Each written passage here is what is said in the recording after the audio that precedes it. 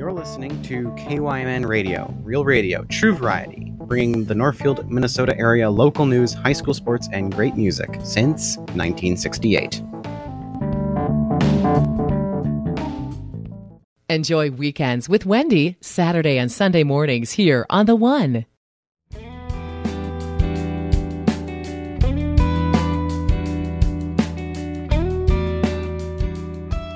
Hello, this is Pauline Jennings. Welcome to Musician Talk.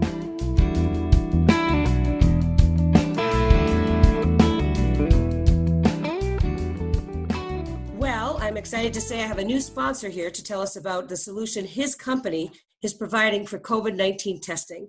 His name is Peter Schuster, and he is the president of Neuromix. Pete, tell us about Neuromix. Pauline, I'm delighted to be here today to share my story with you and your radio audience. And I'm especially excited because I'm a denizen of Northfield and a fan of Kim Radio. As far as Neuromix, we're a 16-year-old company. We were heavily involved in making cell-based assays and media. So because it's highly regulated, it was very easy for us to pivot and have the proper certifications to make virus transport media and COVID-19 testing kits. Wonderful. Tell us more about that and how that works. It's elegantly simple, Pauline. We make the media, and the media is designed to safely transport patient samples to sites for testing. The actual kits involve the media in a sterile tube with a swab, and we provide anything from the virus transport media or VTM to the entire kit.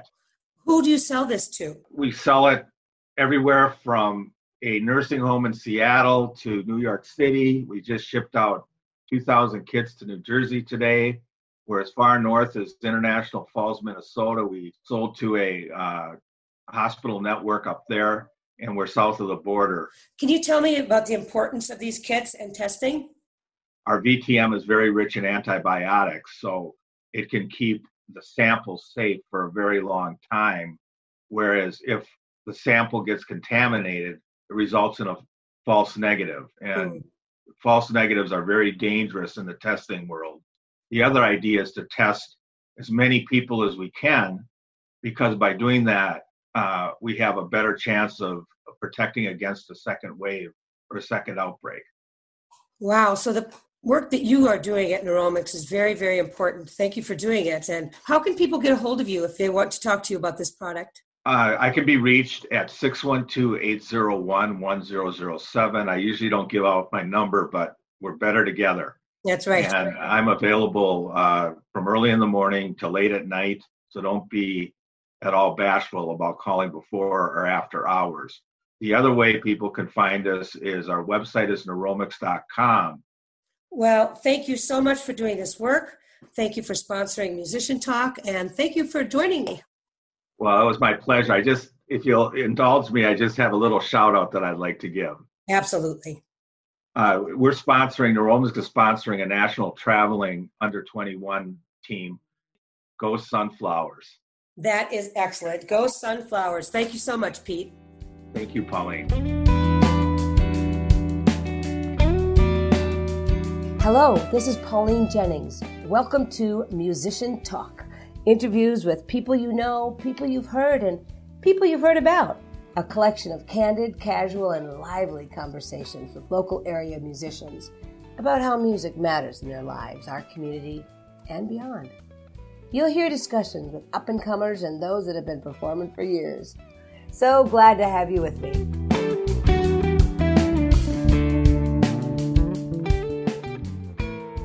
Since the 1980s, Jon Manners has been a fixture in the Northfield music scene.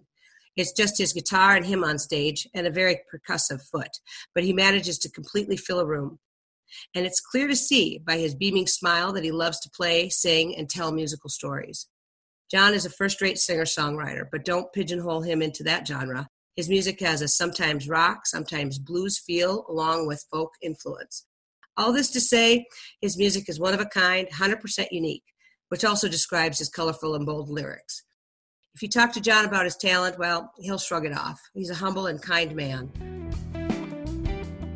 And now it's time to find out more. Let's talk with Jon Manners.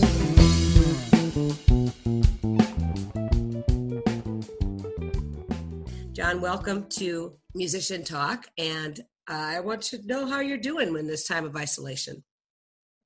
I'm doing just fine. It's like being retired, which I actually just became. I don't think it's going to change much for me.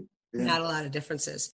So I want to take you back to when you first started playing and how that felt and, how it affected your life. Well, I started playing very early. My parents gave me guitar lessons for my 8th birthday. And it's just been with me ever since. And so when you picked up that guitar, was it awkward? Did it feel right? Was it hard to practice? Or if it starts out kind of just easy and natural? Well, I think it was really very frustrating in the beginning. Yeah. The guitar that I started out on was a Stella. It was a real cheap instrument Okay. that the music teacher, loaned me as I took lessons. And I used that for the first year, and I like to think of it like had really high action, and the strings felt like they were rusty. Oh no! And I was just a kid, and it was, I remember crying about it. And at one point, my parents said, this is too hard. Maybe you don't have to continue with this. And I think that they were using kind of some reverse psychology on me there, which absolutely worked. Because I did not want to. I did not quit, That's interesting because my next question was going to be, why didn't you quit? But I guess it's because of psychology. That's great. Well, I was with the guitar for the first year, and then, or almost the first year. At Christmas time, I got a really nice Guild F-hole guitar, which I had for a long time. How did that change things for you with the ease of playing? It made it easier on my fingers, I guess. Well, that's true. I would think after a year on a not so good guitar, your fingers would be pretty calloused up. Calloused, yes. Exactly. They probably were. Exactly. So do you remember the transition of it being frustrating and a chore to becoming something you wanted to do? Well, I started out, my guitar teacher had me in the Mel Bay system, which is a system of, I think there are 6 or 7 books that you work through. And it was in that first book, when we got to Volga Boatman, that I really clicked with that song. And I put my own spin on it. And so I was just doing my own creative little thing there. And that, from then on, it really was much better. So your ability to improvise is what really maybe charged the musical engine in your brain to kick in.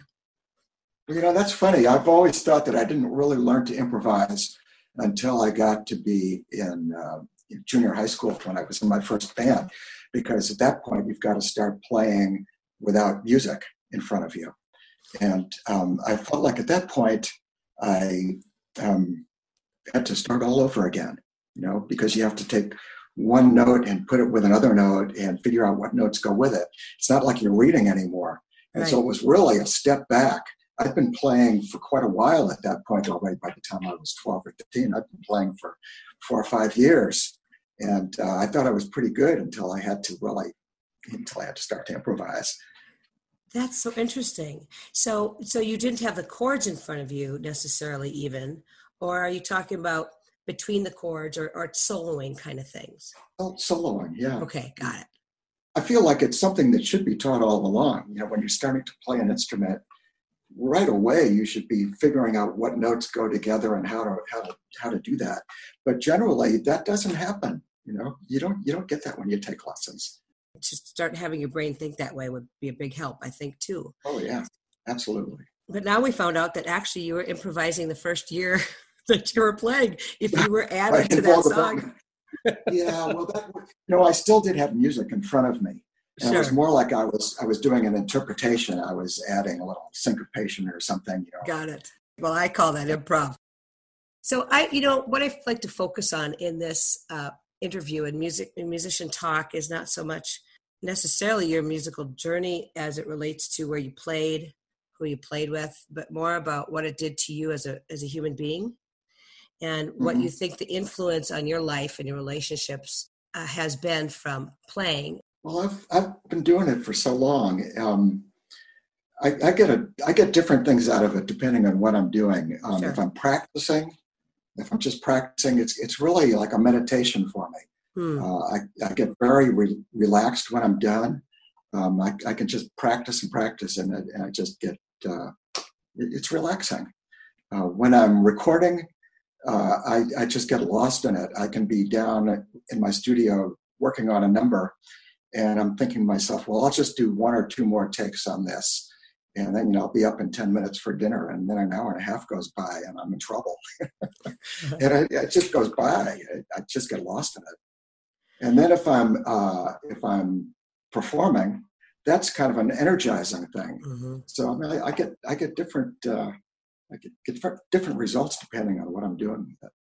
That's lovely. I love that. So it relaxes you when you practice, which is absolutely the opposite of what it did the first year that you were taking lessons. That made me cry.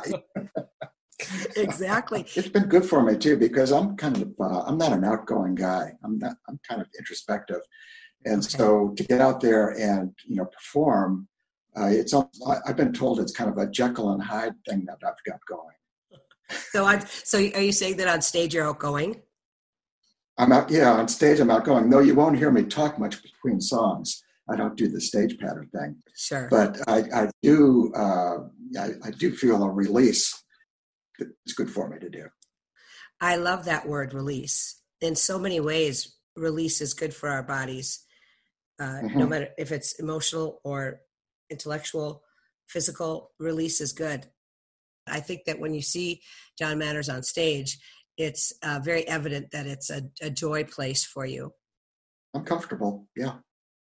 So throughout your life, I'm wondering how it has affected your relationships throughout your life with friends and family. Well, most of my friends have been musicians. Mm-hmm. I've always felt that I'm a person that doesn't really have all that many friends, but the ones I do have been players. Isn't that a gift? That if you're the kind of person who doesn't necessarily make friends easily, or you're shy, or you're not outgoing, music and sharing music can be a gift in that way, that it can bring you friends and create a circle of friends. That's true. People think they know you once they've seen you play. So, that's kind of an interesting part of it. Right. Well, why don't you expand on that a little bit? So there's the difference between the circle of friends you have that are musicians, who probably do understand you a lot more than, for sure understand you better than an audience member does. Well, actually, they probably do know me. I think that the interesting part is that I don't know them, but they know me. Yes. Because they have seen a slice of me that I've revealed. I think that when I listen to your songs and I hear your lyrics, they are very personal, a lot of them. And so you're right. Just listening to your songs, I get a feel for you. So Jon, you sent me a couple songs, and I listened to Tearing It Down, and I'd love to hear that song now and share it with the audience. But I'd like you to tell us a little bit about it and why you chose it as one of the songs you wanted to have on this interview. Okay, Tearing It Down is about the house that my father built. Okay. And it was back in 1950 that he and his brother Bill bought property in Connecticut. They'd been living in New York City. And they would go to the property in Norwalk, Connecticut on the weekends, and they would start building this house. They'd never built a house before. They had to use shovels to dig the foundation. They did not have any power tools. They would use a handsaw to cut the 2x4s. And he learned a lot. And he learned so much that he went on to write for Family Handyman. And he eventually catapulted that into being the building editor for House Beautiful magazine. Oh, wow. And while he was there, our house, which he had built, was featured in one of the issues. As he grew older, into his 90s, the house fell into disrepair. Things were just really, it was a losing battle. And by the time he died, it was a complete disaster. Mm. And my brothers and I got together, and we decided that it had to be torn down. And so it was a real sad thing, and I wrote this song about it. I thought it was a metaphor. It's so interesting to find out it's not. I thought you were talking about the tearing down of relationships, but I love the fact that this is a true story. So let's listen to it now.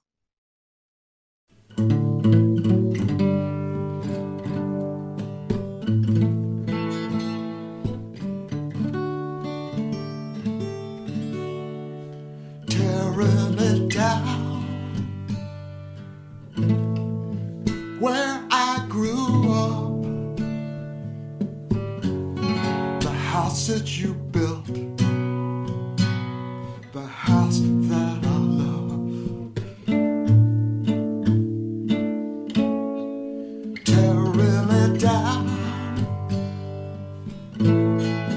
while I tear up,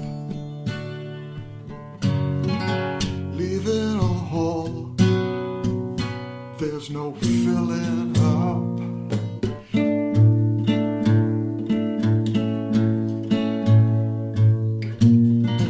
Soon my memory will be all that remains.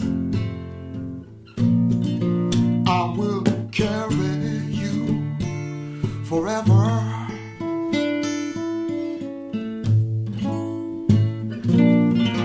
Though I'm leaving scattered ashes in the winter, some large part of me remains. Tearing it down, how can this be? I got to give thanks that you can't see. Tearing it down, haul it away. I can't believe things turned out this way.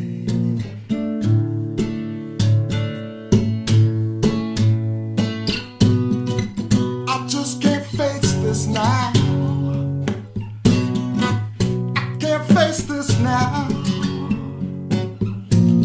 But I will remember in my heart, I will always remember 237 forever.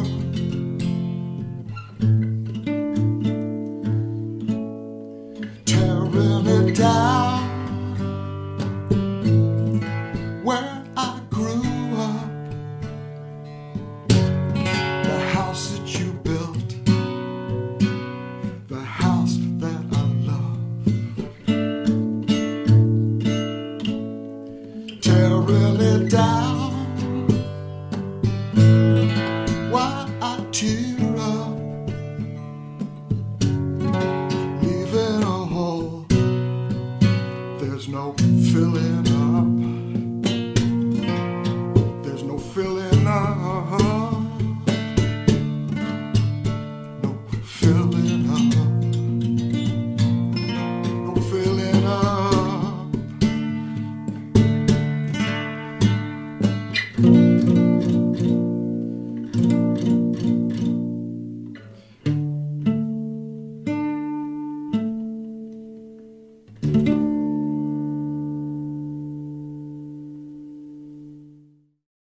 Well, it was a whole different listen now that I knew that the song was about a real story in your life.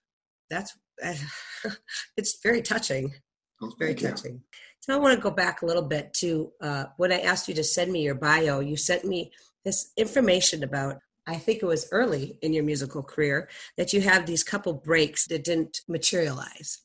Mm-hmm. And I'm wondering if you want to fill the audience in on that a little bit, and then talk to me about disappointment in music and how that translates into your music, or if it did. Well, sure. Back in the early 70s, I guess it must have been about 1972, I ran around a while with Andrew Luke Oldham, who was the producer of the Rolling Stones. We went into the studio together and recorded for the Rare Earth label, a subsidiary of Motown. And it didn't work out. It was a very exciting time. And I kind of liken it to these days, if you were on The Voice or American Idol and got sent home. That's kind of what happened. It wasn't all my fault either. You know, when I look back at it, my lyrics weren't all that great at that point yet. But there was also, he had issues. He was drinking and smoking a lot. The whole thing was kind of, it was a wild ride. It was, it was very disappointing, of course. But sometimes I think that if I'd succeeded back then, I wouldn't still be playing now. Interesting. What kept going through my head, a victim of life circumstances, that song. But that's an interesting thing to say, that you don't think you'd still be playing if you had taken that trajectory. I don't really know, of course. Right, but, of course. I think, with that success, if I'd had it, there would have been a lot of compromises that would have that I would have had to have made. Sure. And, as it turned out, I never had to really make any compromises. I've always just done what I wanted to do. And, these days with the recording gear that everybody can afford, there's just no stopping me. That's great. And with that attitude, let's go into this next song that has a lot of attitude. Tell me about Poor Rich. There was a point where I decided I needed to get more into my lyrics. And this happened after I started reading Carl Hiaasen and Elmore Leonard, who are two of my favorite, pulp fiction kind of writers. And the way they write, they take a few characters, they make up a few characters, and they put them in a room together and see what they do to each other, not really knowing exactly where it's going to go. So that's what I did with this song. I got. Well, I'm going to have these characters. And I'm going to put them in a bar sitting next to each other and see what they do to each other. And, this song is 3 minutes or a little bit more than 3 minutes maybe. And it's something to be able to tell a whole story, a whole scene in that amount of time and have it feel natural. And I feel like I succeeded on this one. You did. You did, so much so that I was living it a little bit. I mean, you really brought me in. And what a gift to be able to do that.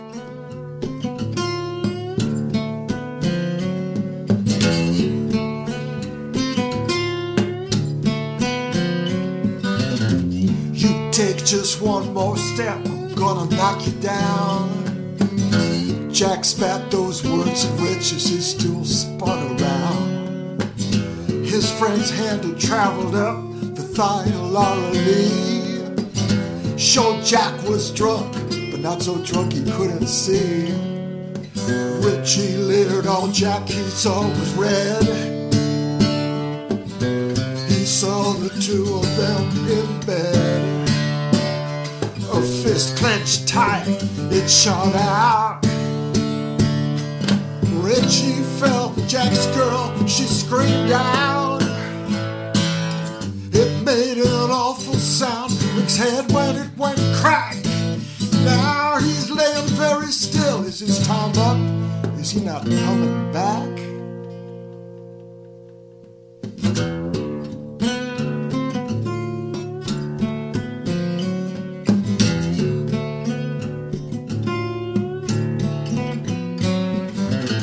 No way Rich could have helped himself, her booty was too near. A tiny voice cried no, a tiny voice he could not hear. Nothing really Rich could do, that girl, she's so fine. You try to sit next to Laura Lee and not go out of your mind. Laura said, my God, Jack, what have you done? I swear to God, Jack, you are the only one. That straying hand, Jack, I thought was yours. Tears streamed down her face into the blood upon the floor.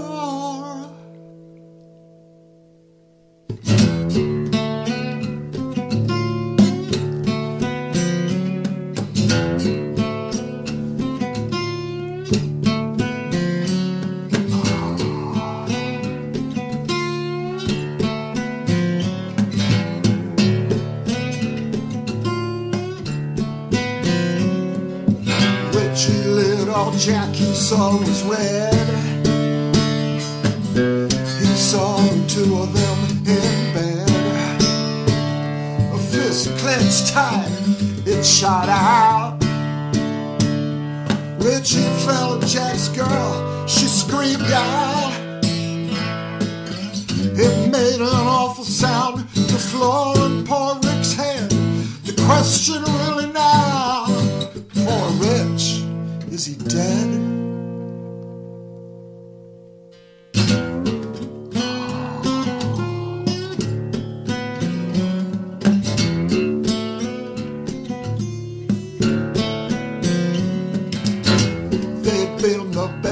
Friends until that fateful hour. That move on Laura Lee turned their friendship sour. Poor Richard had enough, and now near a whole year he wasn't thinking good. He'd had way too much beer. Laura said, "My God, Jack, what have you done? I swear to God, Jack, you are the only one. That straying hand, Jack, I thought was yours." Tears streamed down her face unto the blood upon the floor.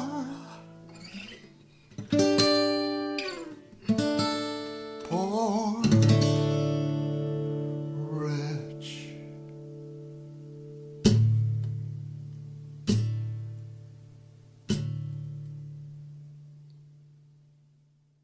I'm wondering about disappointment in a musical career and how that affected you, because it happens to all of us. I'm an actress. You auditioned for 20 shows for one, so rejection's just part of the gig. Well, I think when something is denied you, sometimes it makes you want to just do it more. So, I mean, if anything, that was the case, I think. I think that's part of your makeup. I think some people say, to heck with it. So good on you to work harder. How has music affected your relationship? I mean, I know we talked about friendships, but how about in your family? How has music played a role in that? My kids, both of them, I tried to teach them music early on. My son, Andy, plays guitar and still plays it. I made a mistake with my son, Nick, in giving him piano lessons, when I wasn't a piano player. And he got to be quite good at piano, but it did not carry on. And when he was growing up, did you play guitar with Andy? Well, he would have lessons. Mm-hmm. We would do that. He took lessons from you? Yeah. Mm-hmm. Well, then that must have been a good relationship, because that's a tough thing to do as a parent. It is. You're not supposed to do that either. No. There's a story about Dave Brubeck, who would give lessons to his children.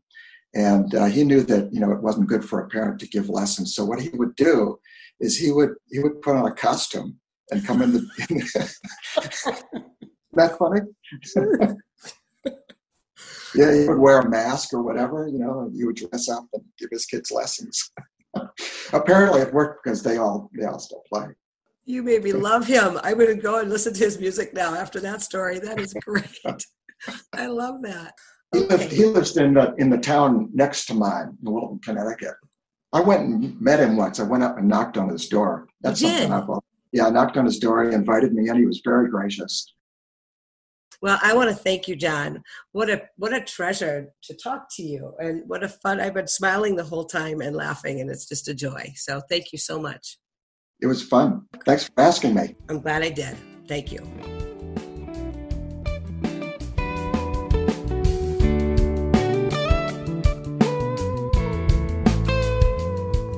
Once again, thank you so very much for tuning in to Musician Talk.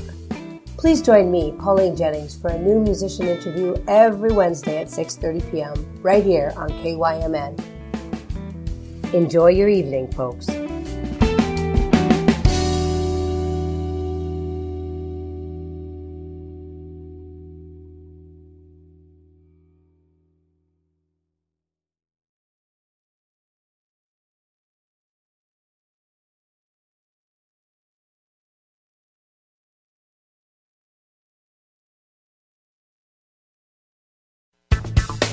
Keep up with local news and events at kymnradio.net. Terry Knight posts a daily newscast Monday through Friday, as well as updates and other community news. And it's free. Stop by kymnradio.net frequently. Look for updates on our Facebook page too. kymnradio.net. Still a friend you can count on.